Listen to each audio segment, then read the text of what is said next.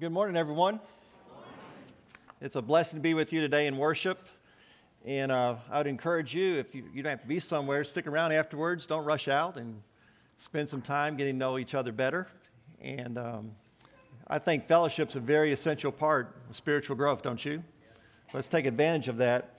Today we're continuing our Think About series. And so far we've looked at thinking about the truth as God's Word, thinking about your destination, thinking about temptation, thinking about baptism, and thinking about creation, and thinking about communion last week. And today I want us to think about prophecy. To think about prophecy. Now let me say at the start, if you think that this is going to be a lesson about end times prophecy, you're going to be so disappointed. So disappointed. I think end time prophecy is so important. It's so important. But I found a lot of times that when people, whether they're seekers or unbelievers or believers, want to talk about prophecy, they immediately go to the end time. They want to talk about end time prophecy. So here's my advice for what it's worth, for those of you who like to study prophecy. I think you need to start with studying the prophecies that have already been fulfilled, that you can historically verify. Once you have a handle on those, it'll give you some great background and allow you to shuffle through all the many divergent and different and sometimes wrong ideas about the second return of Christ and about the end of time. So my purpose in this whole series, the Think About series, is to get us to think about that particular subject. And we've been looking at some very basic things in each of those subjects, but today we want to do that about prophecy. What should I think about prophecy? I believe that sometimes when we get confused about studying things, the end result is that we give up on it. It becomes so confusing, we don't know who to believe or how to turn or how to sort through it all, whether it's a podcast or a sermon or something we've read. And so what we tend to do is just kind of throw our hands up and say, I don't want to hear any more about that, or I don't want to deal with that anymore. Yet we're reminded in Scripture by Paul that you are to never treat prophecy with contempt, that you're to study it, to think about prophecy, and then you hold on to what is good. So we're going to think about prophecy in our time together, and I hope that you'll leave this lesson filled with faith and hope, confidence and assurance that the precious promises and prophecies of God that are around us, the ones that have been fulfilled, and the ones that are yet to be fulfilled will be fulfilled 100% accurate, just like the ones that already have. And that's the goal for it. Now, Scriptures tell us that it is so evident that it's truth because of the prophecies that are within the Word of God. In 2 Peter 3, verse 2, we're going to start in 2 Peter and end in 2 Peter, our lesson today. But Peter makes this statement. He says, I want you to recall the words spoken in the past by whom? See, by the prophets, and the commands given by our Lord and Savior through your apostles. So when you think about the prophets of old, those prophecies in the Bible are about people and events and nations, and often those prophecies are made centuries before the actual event ever occurs. And so often you can go back then to these prophecies and historically verify that prophecy was fulfilled in history. I sometimes hear the statement that prophecies are not historically accurate, or no historian actually believes that there were prophets who could prophesy about something hundreds of years into the future. And because of that mistaken belief, you'll find that some try to date the writings of the prophets of the Old Testament, therefore, to be after they had prophesied about a certain event. Now, don't get confused by that. You have a search engine on your internet. You know how to use that search engine, don't you? Whether it's DuckGo or Google or whatever, right? You have that search engine. You can look for yourself. Number one, when did the prophet live? And number two, when was the prophecy fulfilled? That will be on any internet search. Of course, use the Word of God. That's more important, right? But just in terms of you can do this yourself, I'm trying to make you see that this is not complicated. You don't have to come to me about this or some theologian or whoever. You just have, well, when did that prophet live? What did he prophesy about? And when was it fulfilled? And it's there, right there at your handily for you. So with those 2 points in mind, you can readily see whether or not a prophet could live after the event that he talks about. For example, if the prophet lived somewhere between 8 and 750 before the Common Era, or before the Christian era, okay? And he's talking about something that's going to happen in 500 BCE, right? Well, you can go to search, when did the prophet live? Well, between 700 and 800 BCE. When was it fulfilled? Between 500 and 600 BCE. Obviously, that prophet's not 300 or 400 years old. And so it's very important to see that. Remember, Peter's telling us here to recall the words spoken in the past by these holy prophets. And when we do this, it's going to strengthen our faith. So I want to begin with a very simple one, a very beautiful one out of Isaiah. And as an example of Isaiah's life and prophecy. So you can go right now. When did Isaiah live? And when did this prophecy occur? So he has so many prophecies in the book, but I want to center on this one about Babylon, Judah, and the return of the Jews back to the homeland, Jerusalem. Boy, that sounds like a lot, doesn't it? I just want you to follow this with me, all right? Study guide. So when did Isaiah live? What was his prophecy about? What did he prophesy about? When did it happen? Look it all up. Very simple. If you take a world civilization course or Western civilization course, at any level, at any university, any college, you will learn the date of when Babylon conquered Judah, the date of when Babylon was conquered as a nation, how the Mede-Persians did it, and it was by this certain ruler who then allowed the Jews to return back to their homeland. Historically verified. So that's historical evidence. Now I want you to look at the prophecy in Isaiah. Isaiah, notice, 39, 5 through 6. Isaiah says that Babylon will conquer Judah. Isaiah said to Hezekiah, "Hear the word of the Lord Almighty. The time will surely come when everything in your palace and all that your predecessors have stored up into that day will be carried off to where? To Babylon. Nothing will be left, says the Lord." So let's look at that timeline arrow. Isaiah lived in the 700s. This prophecy was made in the 700s.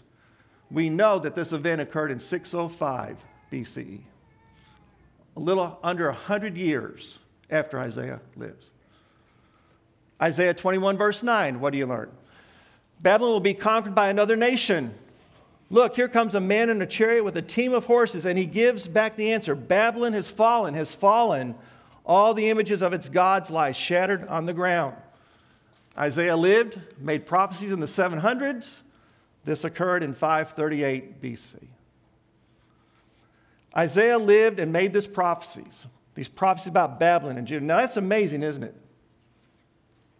Now what's even more amazing, not only does he give the prophecy that Babylon will be conquered by Judah, that Babylon will be conquered by another nation, but he names the ruler who will conquer him by the Mede-Persians.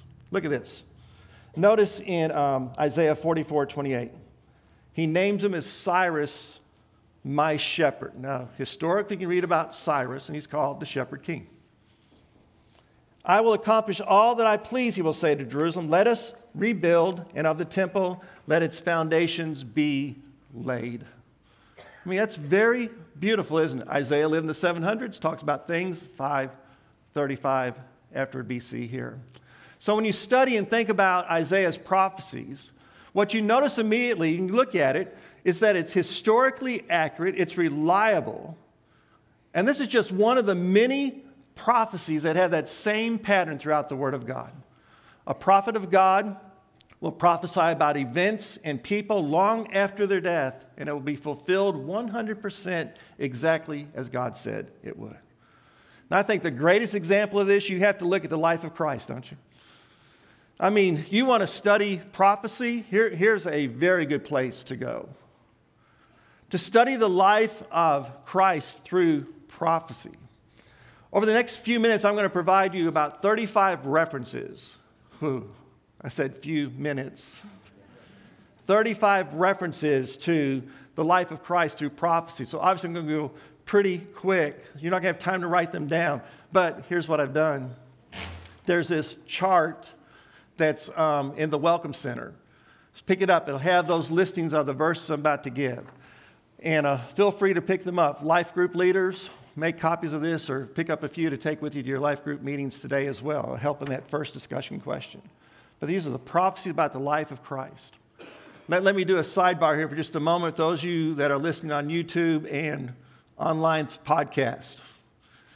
Whenever you hear this podcast or see it and you want this, you simply go to the Somerville Church of Christ website, and there you scroll down at the home page. You'll see the button Previous Messages. Click on there. It will take you to the podcast. Look at Think About Prophecy, and you'll find the link to this chart online as well. Well, there you have your public service announcement. Welcome back, all right? I believe that your faith is so strengthened, and your hope and your assurance and so confident in what Christ has done, in what God has done for us. Whenever you study the prophecies about the life of Jesus Christ, there are at least 61 prophecies that pertain to the life of Jesus Christ. You think about that. And what that means is that when you think about prophecy, since these scriptures were precisely fulfilled about the life of Christ, that means then if those 61 were, then all the others about his return, his redemption, and everything else about him are also accurately fulfilled. So let's deal with one aspect of this, because some people say that Jesus had like this messianic complex. That what he did, he wanted to be Messiah so much that he went back to the Old Testament scriptures and then he applied them or adapted them to himself. And that's the way that he described himself. Well, how would you answer that question if someone said that to you? How would you answer that statement? How do you respond to that when you think about prophecy? Well, if you take the 61 prophecies and he could just match 8 of them perfectly, the mathematician said there's only a 1 in 1,017 chance that he could fulfill even 8 of the 61 perfectly. It's astronomical when you look at it. Besides, many of the prophecies about the Messiah, and this is where the whole thing falls apart. Many of the prophecies about Messiah coming to this earth, he had absolutely no control over as a human being. For example, he couldn't control where he was born, right? Where was he born? In Bethlehem. We're told that by Micah, who incidentally was around 700 years before Jesus ever comes on the face of the earth. He couldn't control when he was born as a human. Daniel said it would be during the 70 weeks, those 490-year span there, towards the end of it, in Daniel chapter 9. And he said that some 530 years before Jesus ever comes on the earth. Certainly he couldn't control the manner as a human being of how he was born. And Isaiah says some 700 years before that Jesus was born of a virgin. His death, very specific, Psalm 22, some 500 years before, would be on a cross. His feet and hands would be nailed. His burial, according to Isaiah again, 700 years before the event, he'd be buried in a rich man's tomb. No individual has control over such things of the city you're born in or the birth, right, or the manner, and many other things that are here. And so what you have here are these beautiful things about the life of Christ and these things that are here that are very significant. Well, on the next page, the next slide rather, you have this prophecy chart, which, like I said, there's one out in the lobby for you, okay? Or it's online. But this is absolutely amazing. Most of these prophecies regarding the life of Messiah are given centuries before Jesus arrives on the earth as Messiah. You can tell his story just from prophecy. I love this, that his name shall be Emmanuel. That before he ever comes to his ministry, there'll be a forerunner like Elijah. That Herod during that time will order the male children under 2 years old to be killed. That Jesus, after he's born in Bethlehem, will go to Egypt and come out of Egypt to finally go to his hometown of Nazareth. That Jesus would preach in parables. That he would perform miracles. That he is the prophet that Moses talked about all the way in Deuteronomy. That he would minister primarily in Galilee. That he would have a triumphal entry into Jerusalem on a donkey. That he would be rejected by his own people, the Jews. And that most of all, he'd be betrayed by a friend. Sold for 30 pieces of silver to buy a very cheap potter's field piece of property. Isaiah says 700 years before, his face will be just marred from the beating, that they will literally pull out the beard from his face in the beating. They would spit on him and beat him, that he would be silent before his accusers. Psalm said that he would cry out, my God, why have you forsaken me? That he'd be mocked, that they would even offer him vinegar on the cross 500 years before it happens. And that they would gamble for his garments at the foot of the cross some 500 years before it happened. Man, you should say hallelujah to that. I mean, this is amazing, isn't it? These prophecies that are fulfilled. And there are so many other prophecies when you think about prophecy, about the details of his life, the cross, the resurrection, his return, and eternal reign. And that doesn't even mention about how he forgives us and redeems us and declares us righteous and gives us salvation and fullness of life here and eternal life in heaven. Amen? This is what you think about when you think about prophecy. It gives you great faith and hope that Jesus did not adopt or adapt Old Testament scriptures because he had a messianic complex. No, Jesus is the one who fulfilled all of them because he is the Christ, the Son of the living God. He is Messiah. And this is what we think about prophecy and what Jesus has done for that. So you can be assured that since the prophecies of the life of Christ are 100% accurately filled, then the prophecies about his return and the end times will also be 100% accurate and fulfilled as well. You can have that confidence and assurance. Now, when you study prophecy, you should study things like I said, historically, like Isaiah, or the life of Christ. But I'd also recommend you study 2 Peter. 2 Peter is such a great letter that makes you think about prophecy. He points you directly to the benefits of thinking about prophecy. And he says it's a way to strengthen our faith and hope in the promises and the prophecy of God. Now, there are three major themes in 2 Peter. We're going to cover 2 Peter in the next 10 minutes. Ready? Maybe 9, but pretty closer to 10. About 10. I would say about. 3 themes. What you're to consider precious, what you're to make every effort in, and why you should remember your faith. Those are the 3 themes that directly point to why you think why prophecy is so important in strengthening your faith. First of all, he uses the word precious. You have a precious faith. Our faith is precious. Notice that in verse 1, what he says there. To those who through the righteousness of our God and Savior Jesus Christ have received a faith as what? Precious as ours. It's a precious faith. We also, the reason why it's a precious faith is because we have such precious promises from God. Look in verse 3 through 4. His divine power has given us everything we need for a godly life through our knowledge of him who called us by his own glory and goodness. Through these, he's given us his very great and precious promises, so that through them you may participate in the divine nature. They're very great and precious promises. Well, why does it seem sometimes slow for him to carry out those promises? Well, Peter says in chapter 3, verse 9, he's not slow in keeping his promises like you think he is. Instead, he's patient with you, not wanting anyone to perish, but everyone to come to repentance. Our faith in him is precious, based upon the precious promises of God. And the precious promise of God of all is our salvation. And the reason why not all these prophecies have been fulfilled yet is because he wants to see other people, perhaps even yourself today, become a child of his.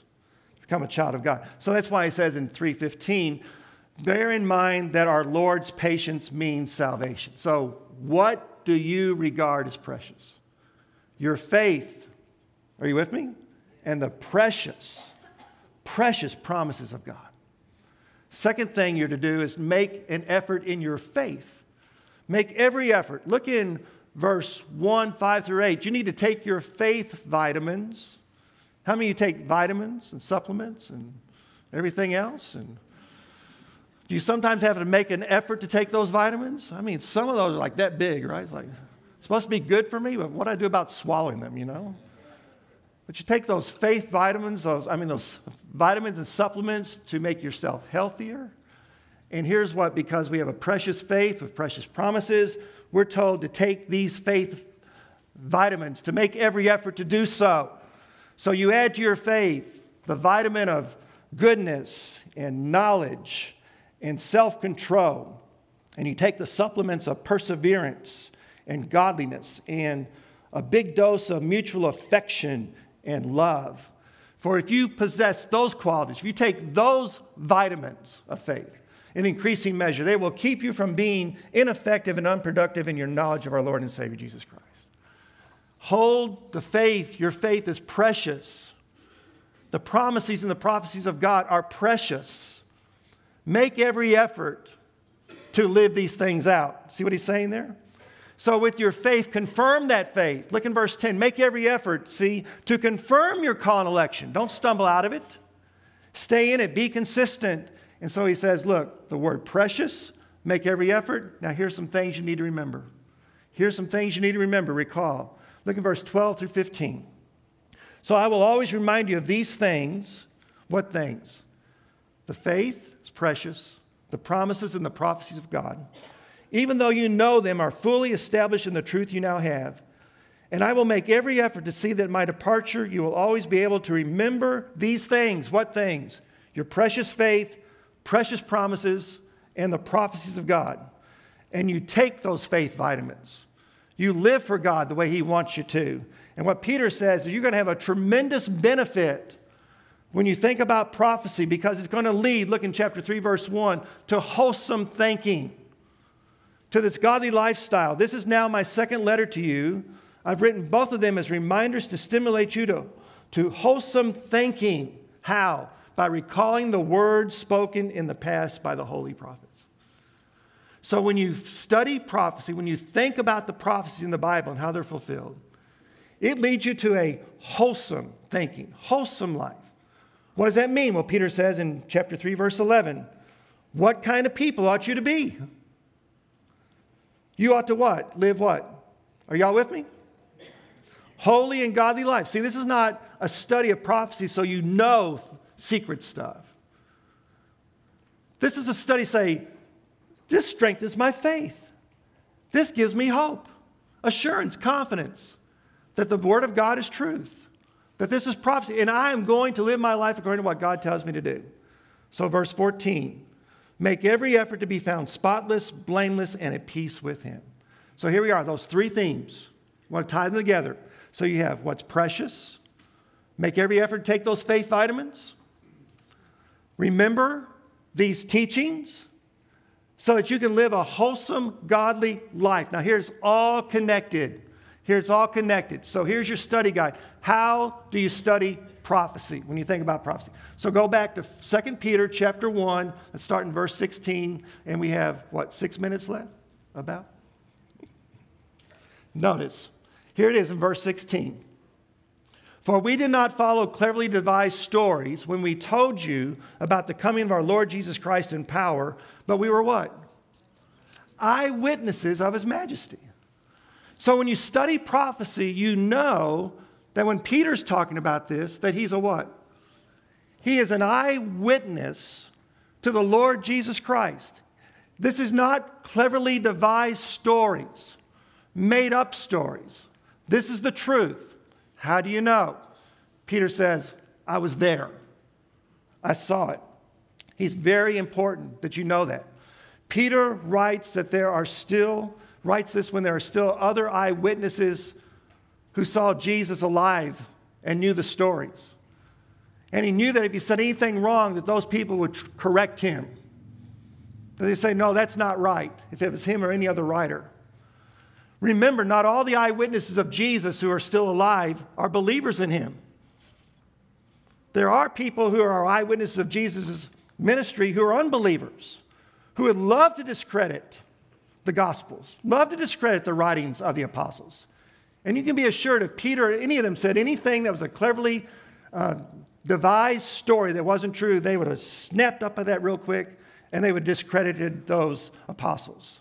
But guess what? They didn't. They didn't say it was an error. Their silence is very telling. So the eyewitnesses here of the prophecies are first of all from believers who said, we were there, we know this spiritually and personally. But also the eyewitnesses of those who don't believe. Because by their silence, they're also acknowledging what? These prophecies are true as well.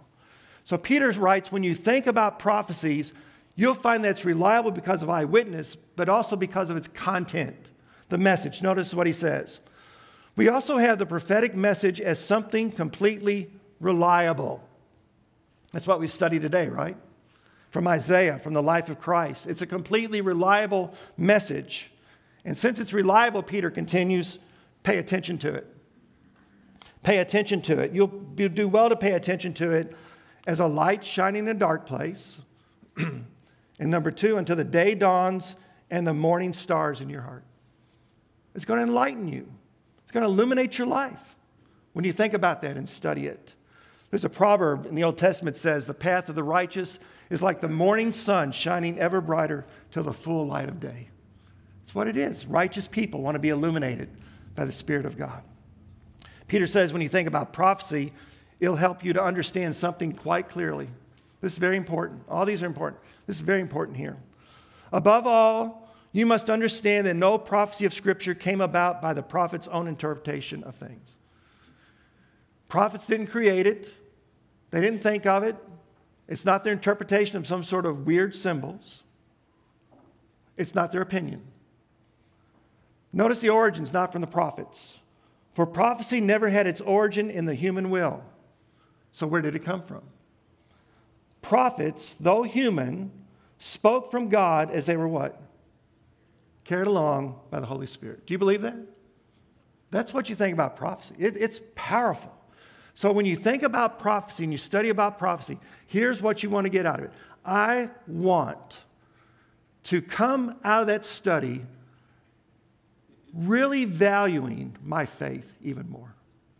It's so precious to me.